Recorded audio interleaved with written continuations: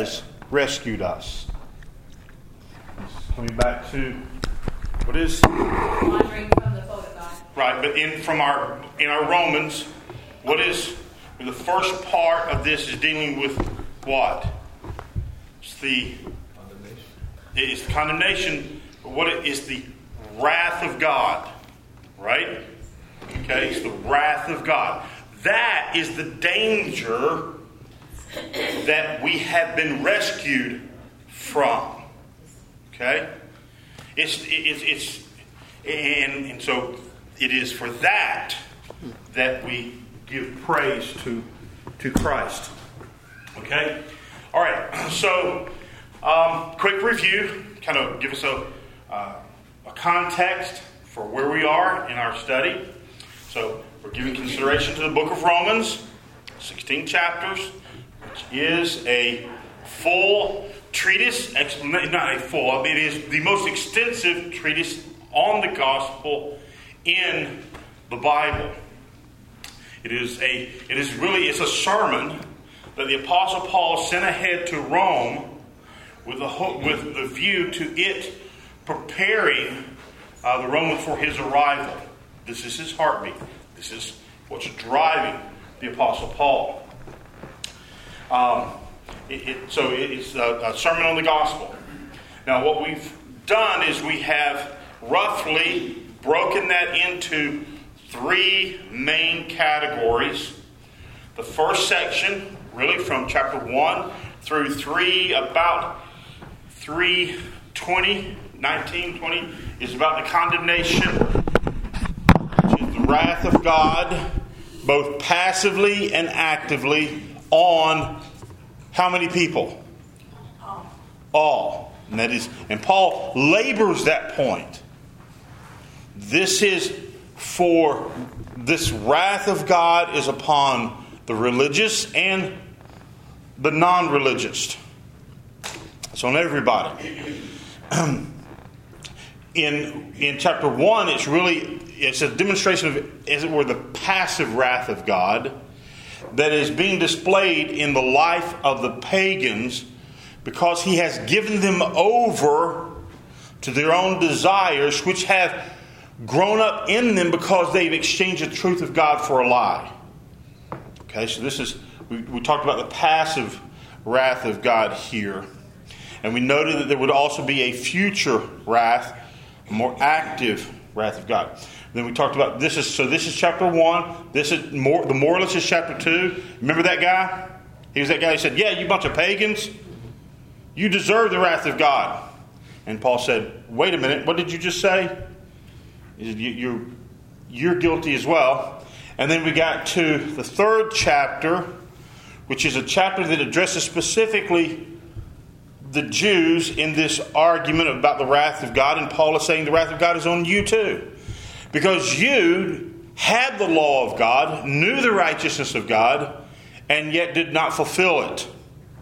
And the summary statement of all of that is that all have sinned and fallen short of the glory of God, and that the whole world is accountable to God. All right. So that's this first section. Now last week we began entering into the second section. This is about 3:24 through the end of chapter 5. And we're really talking about the basis of justification. So we've got condemnation and justification. And chapter 3 is about the basis of justification. And remember, we could also, and maybe I'll do this next week, I'll show that there's really two arguments. And it's about the demonstration of the righteousness of God to not just the world, but to the entire cosmos. Remember, and the righteousness of God was under question. Why? Because it looked like everybody was getting away with their sin. And so people are questioning God all the way back to Habakkuk's day and beyond that.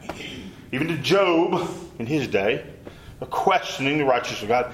And what we are going to see is that this right here, this section about the basis of justification, answers that question. How can God be righteous and not deal and look over all of their sin? Okay? All right? And that's a demonstration that will deal with the demonstration of God's righteousness for not punishing sinners. And now this section is about the righteousness of God being displayed because He saves sinners. Okay? And this comes up with the Habakkuk question. God, your eyes are too pure to look on evil. Why do you deal favorably with the wicked? All right. And then the rest of this is we'll get into this right here is chapter 4, the application of justification. Chapter 5, the results of justification. And then 6 through the rest of it, I'll just leave off. But that is that deals with our sanctification. All right. That's just the context. So now let's continue. Pick up where we left off last week. In the text says, this is Romans chapter 3 and verse 25. Whom God displayed publicly as a propitiation in His blood.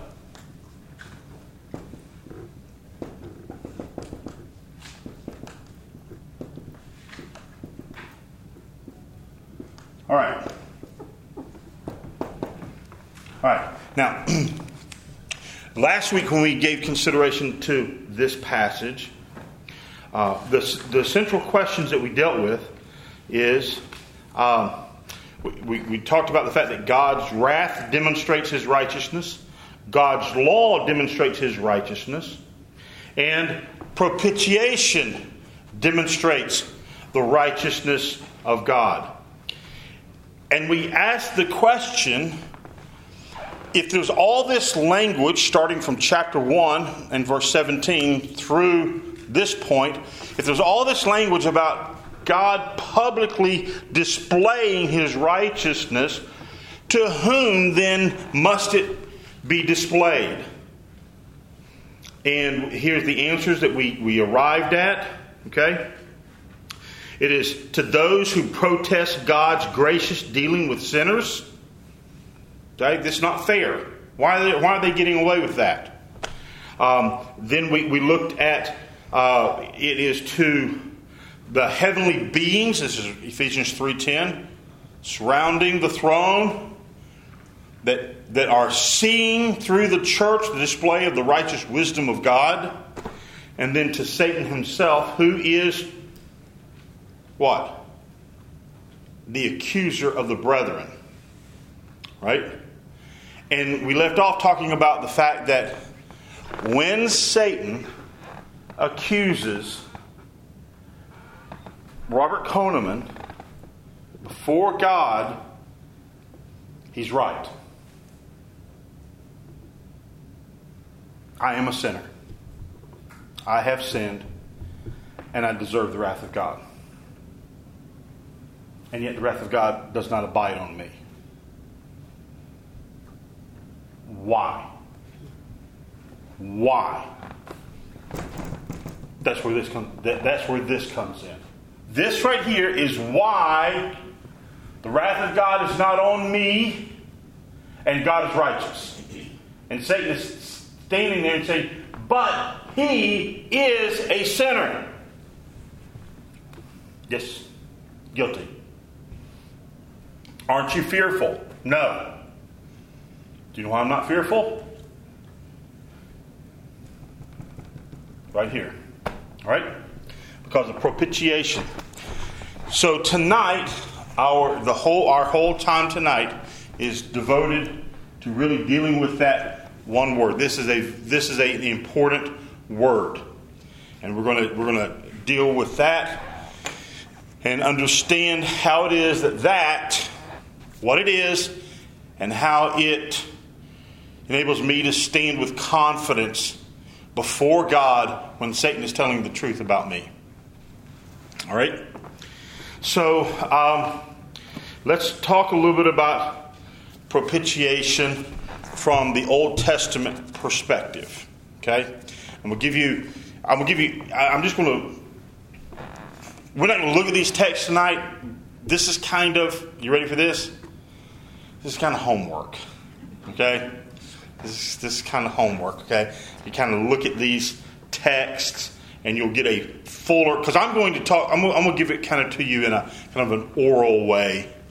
But these texts lie behind everything that I'm going to say tonight. So, some of the key texts are going to be Leviticus chapter 16. It's a key text in understanding propitiation. All right. And then Hebrews chapter 9. Okay. Hebrews chapter 9 is a New Testament perspective on Old Testament propitiation being fulfilled in the person of Jesus. All right, so here's really what the Old Testament talks about. First of all, what the word propitiation is a English translation of a Greek translation of a Hebrew word that basically refers to, you ready for this? I'm drawing the Ark of the Covenant. Okay? I know this is going to be awesome and amazing. Okay? But roughly, you've got this. Just for extra credit, anybody got in? Remember what's in the ark? Three things. Aaron's rod that budded. Ten Commandments. Some manna. Okay? All right. But on top of it, that's an angel wing. That is awesome. Weren't they a little bit longer than that, Rob? Hey. Those are angel wings. Okay? Because we all saw... yeah, we all saw Indiana Jones. Okay, all right. So, this top portion, okay, is referred to, it's translated in the New American Standard, okay, and I think in the English Standard Version as well, as the mercy seat. That's what that is called. That is the place of propitiation. That's what that. Okay. Now, what would happen? The propitiation is a process that culminates in a place. So, if you read through passages like Leviticus 16 and other passages, you're going to find that there's a whole system of sacrifices that were prescribed by God in His law to cover temporarily the sins of the people. Okay, that's what this is. This is the place of covering. Okay, so and you've read it. You know enough of the Old Testament. I don't need to rehearse all that. I mean, it's taking of the blood of the goat, right? Or the lamb, taking the lamb's blood, and then the priest would come into the Holy of Holies, where this place is first in the tabernacle, just a tent, and then in the temple, and they would sprinkle that blood in a specified manner onto the ark, the mercy seat. And then God, for that year, on the Day of Atonement, would covenant that He would not punish the people for their sins. They were atoned for. Okay? That's what that is. And then there were other aspects to it. There was what was called a scapegoat, right? Well, let me back up. Before you get to the sprinkling of the blood, what would happen is they would have corporate offerings as well as individual offerings, and the priest would take this animal and place his hand on the animal's head, and what that was a symbolic transferring of the sins of the people onto the animal, so that when the blood was shed, that was for those sins that of the people, and then it was sprinkled on there. And then you had the scapegoat that he did the same thing. He put his hand on that, and then they shoot him out into the wilderness. And that was to symbolize that the sins are out of the camp, but they're still out there. It's wandering around. Okay? So all of those, that whole Levitical law that's really kind of this whole process in the Old Testament of propitiation. So why does God not wipe out Israel completely? It's because there is this place called the mercy seat, place of propitiation. Now, when we move, all of those, and this is part of what Hebrews 9 will tell you, all of those processes, places, furniture, furnishings, and all of those things were what the writer of Hebrews would call shadows of things to come. And they all corporately taken together point forward to Jesus. Okay? So that the mercy seat, the Ark of the Covenant, has been replaced by the person of Jesus. And the cross stands symbolically in relation to the mercy seat, the seat of presence of God. And between between God who's here, the people who are here, is this blood. Okay? All right, so when we move into the New Testament, this is what Hebrews is going to tell you, which is the interpretation of all this Old Testament law in the New Testament, is that Jesus is our propitiation. And remember, our text says what? In His blood. So there is still blood that is for, and in Hebrew thought in the Old Testament, blood is the life of the thing. And so this represents the loss of life.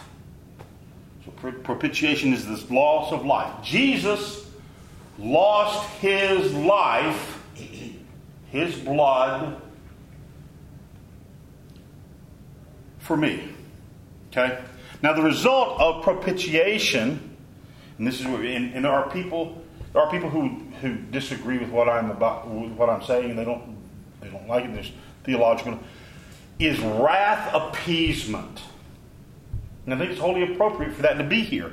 Because what is 1 through 3? It's talking about the wrath of God. When we get to chapter 5, guess how chapter 5 opens? It says, having been justified by the blood of Jesus, we have what? Peace with God. Okay? The wrath has been abated. I no longer have to deal with the wrath of God because Jesus dealt with it for me. All that is wrapped up into this. Now, what I want to do at this point, okay, is to show you the depth. Oh, don't. It's so good. Oh, I'm sorry. I'll write it. I'll draw another one and sign it for you. Cool. I want to show you through the text of Scripture the multi-dimension nature of propitiation. This is not a flatline issue. This is not just some flatline theological argument. Rather, this has contours that has legal dimensions, physical dimensions, soulish dimensions, and emotional dimensions. Okay? All right? Because I want you to fall in love with this. Okay? I want to fall in love with this. This is grand. This is glorious. This is ground zero of the gospel. All right, so let's talk about the legal dimension of propitiation. Okay? And we're going to talk about the legal dimension from our text of Romans 3:26. Right? All right? And we see it. Somebody read Romans 3:26. It was to show his righteousness at the present time, so that he might be just and the justifier of the one who has faith in Jesus. There you go. Just and justifier. I-E-R. Justifier. Hey, it's English spelling. Okay? Did you see that? Now notice, for the demonstration, what was the demonstration? Propitiation. That's what verse 25 is saying. This is verse 25. This is the public demonstration for what purpose? So that God would be seen as just. What's calling into question the justice of God? All the sins that aren't being dealt with. All the sins that are not being dealt with. And Satan is up there going, what are you going to do about all of that? All right? All right? The justifier, he's just and the justifier. We are the recipients of justification. And what basically, and I think we're going to spend some time on this later. What justification is,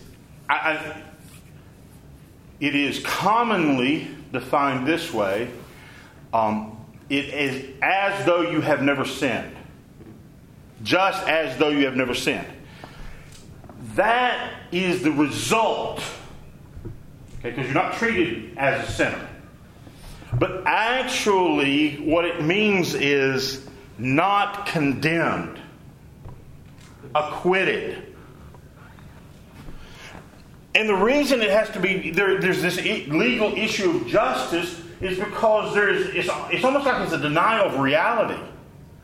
We are guilty. You've all seen, I know you have, seen a very famous trial in which a man, by judging by 99% of the American population, is guilty. The 1% was a jury. 99.99%. And do you remember the outrage?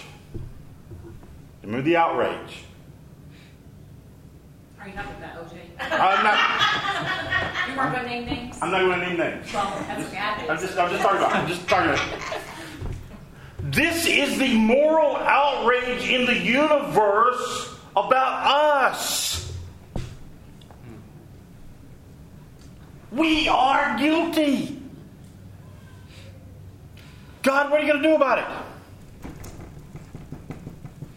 it? This is legally binding, legally solid. The verdict stands because it is just. So there's a legal dimension to this. Now that doesn't get you too excited unless you're Perry Mason. Well, wait a minute. Y'all know about Perry Mason. I don't know. This is all CSI. All they know about is the investigative side of it. Okay, yeah. All right. They don't get excited about that. All right. So that's the legal dimension. Okay. The next one is the physical dimension of propitiation. Now, this is probably the one that we are most familiar with. Okay. And this is recorded for us where? Where are the physical dimensions of propitiation recorded for us in the Bible? There's 4 of them. And they're in the Gospels. Because in the Gospels, okay, there is a record of what? The physical suffering of Jesus. Okay?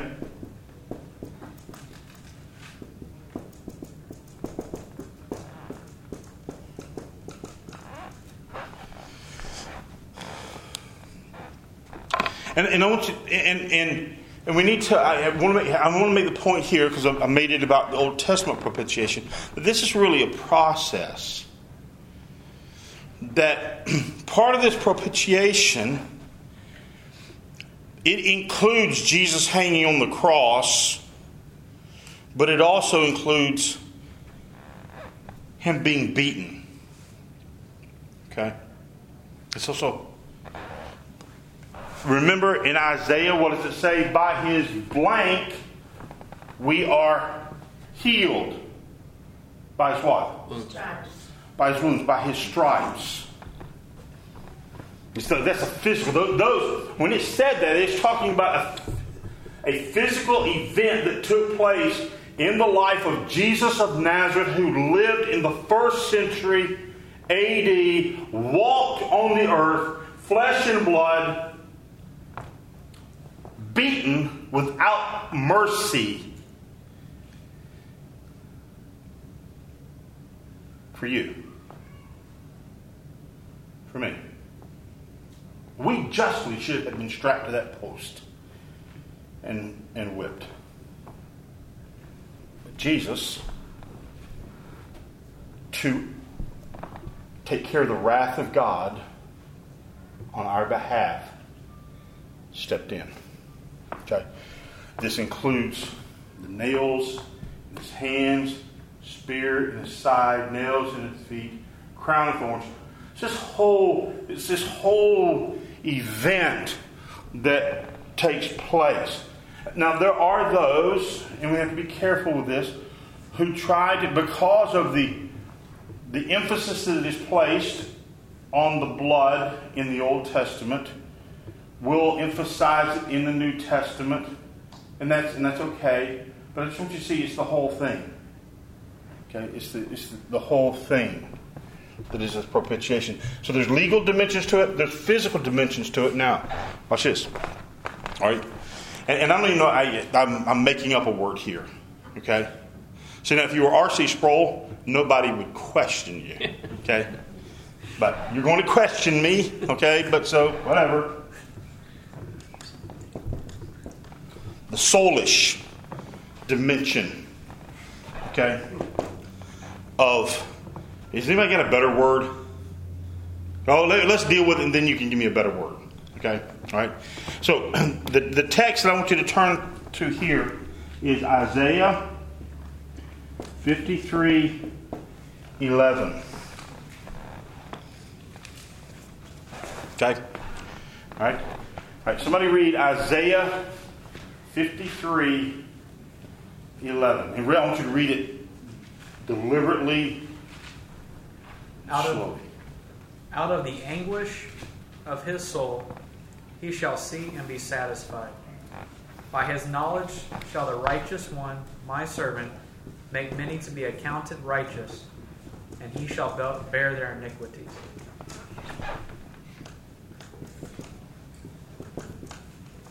You see that? You see that phrase, those phrases in there? When He, that is Yahweh, sees what? Now, what is He going to be? The text says that He is satisfied. That's His propitiation word. That's His wrath is satisfied. His wrath is satisfied when He sees something. And what is it that He sees? Anguish of His soul. The propitiation that Christ has given to us is physical in His physical sufferings, but it is also in the anguish of His soul. We see some of that coming out on the cross, don't we? Okay. Where do you see this coming out on the cross? Father, why have you forsaken me? I mean, it's a quotation of Psalm 22. Yes. If I wouldn't scare you, I would boom it out. Okay? But lest I be melodramatic and run the risk of scaring small woodland creatures across the railroad tracks.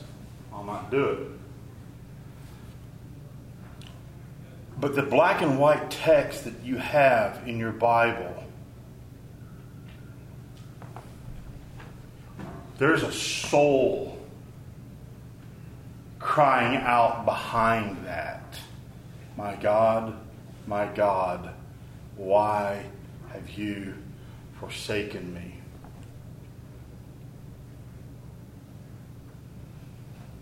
I would venture to say that all of us at some point have experienced some anguish of soul over something. The loss of a loved one. We could just go through a litany of things. But this is a dimension of propitiation. This is an amazing thing to me. And it's not just an amazing thing to me, it was an amazing thing to the church. The earliest record, and I don't want to be, and again, I don't want to be controversial, I don't have time to be controversial. Let's check how much time I got. Okay. All right. But the earliest, the church early in its life, I think caught on to this and sought to express it in the Apostles' Creed. Okay? So earliest formulation of Christian doctrine, it's the earliest systematic theology, right, where they wrote down, these are the things that we believe. And there's a line in it that appears in the earliest copies of the Apostles' Creed that has been redacted in later copies. Okay? And so here's what it says.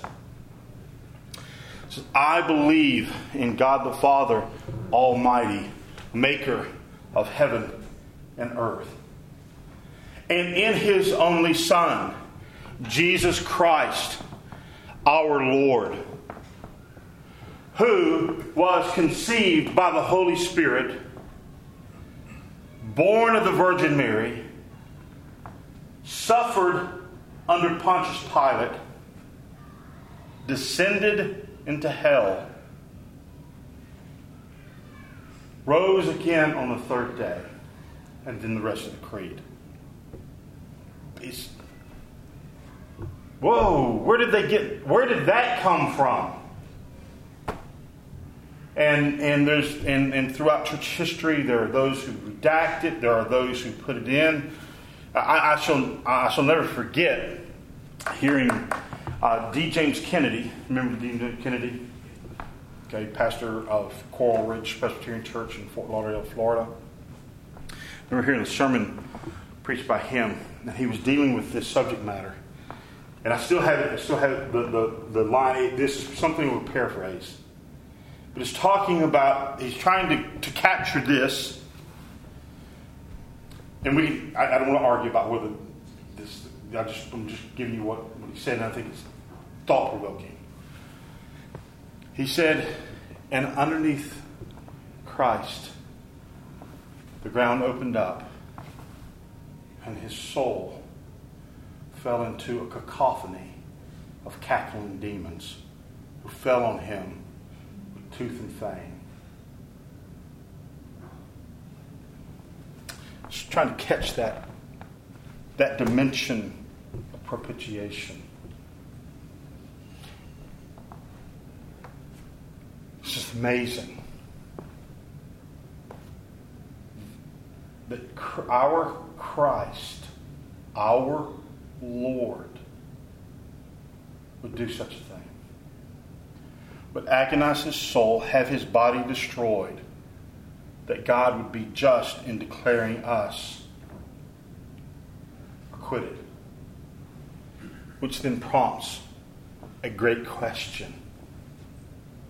Why would he do such a thing? And this is the last dimension. Okay? And it is the emotional dimension of propitiation. This is not a sterile academic subject. There's nothing academic about this. Okay? To see this, the depth of this, 1 John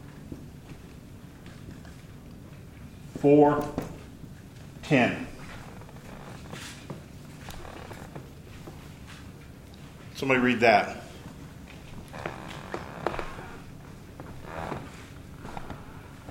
And this is love, and that we love God, that He loved us, and sent His Son to be the propitiation for our sins. Did you just hear what the Word of the living, triune God has just said to us? What is motivating propitiation? Love. Don't get hung up in this. I mean, the language of public display, God being just. God is just in justifying sinners. Yes. Yes. This is the public display of the righteousness of God. Yes, it is. That's what this is about. But it is what? It's motivated by the love of God.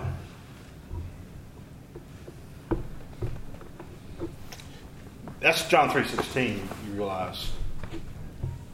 1 John 4:10 is just a kind of a theological restatement of John 3:16. For God so loved the world that He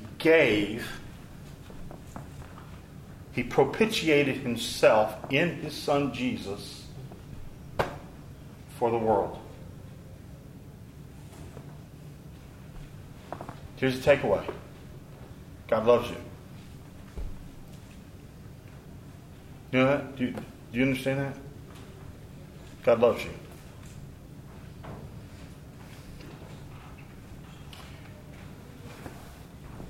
God loves you.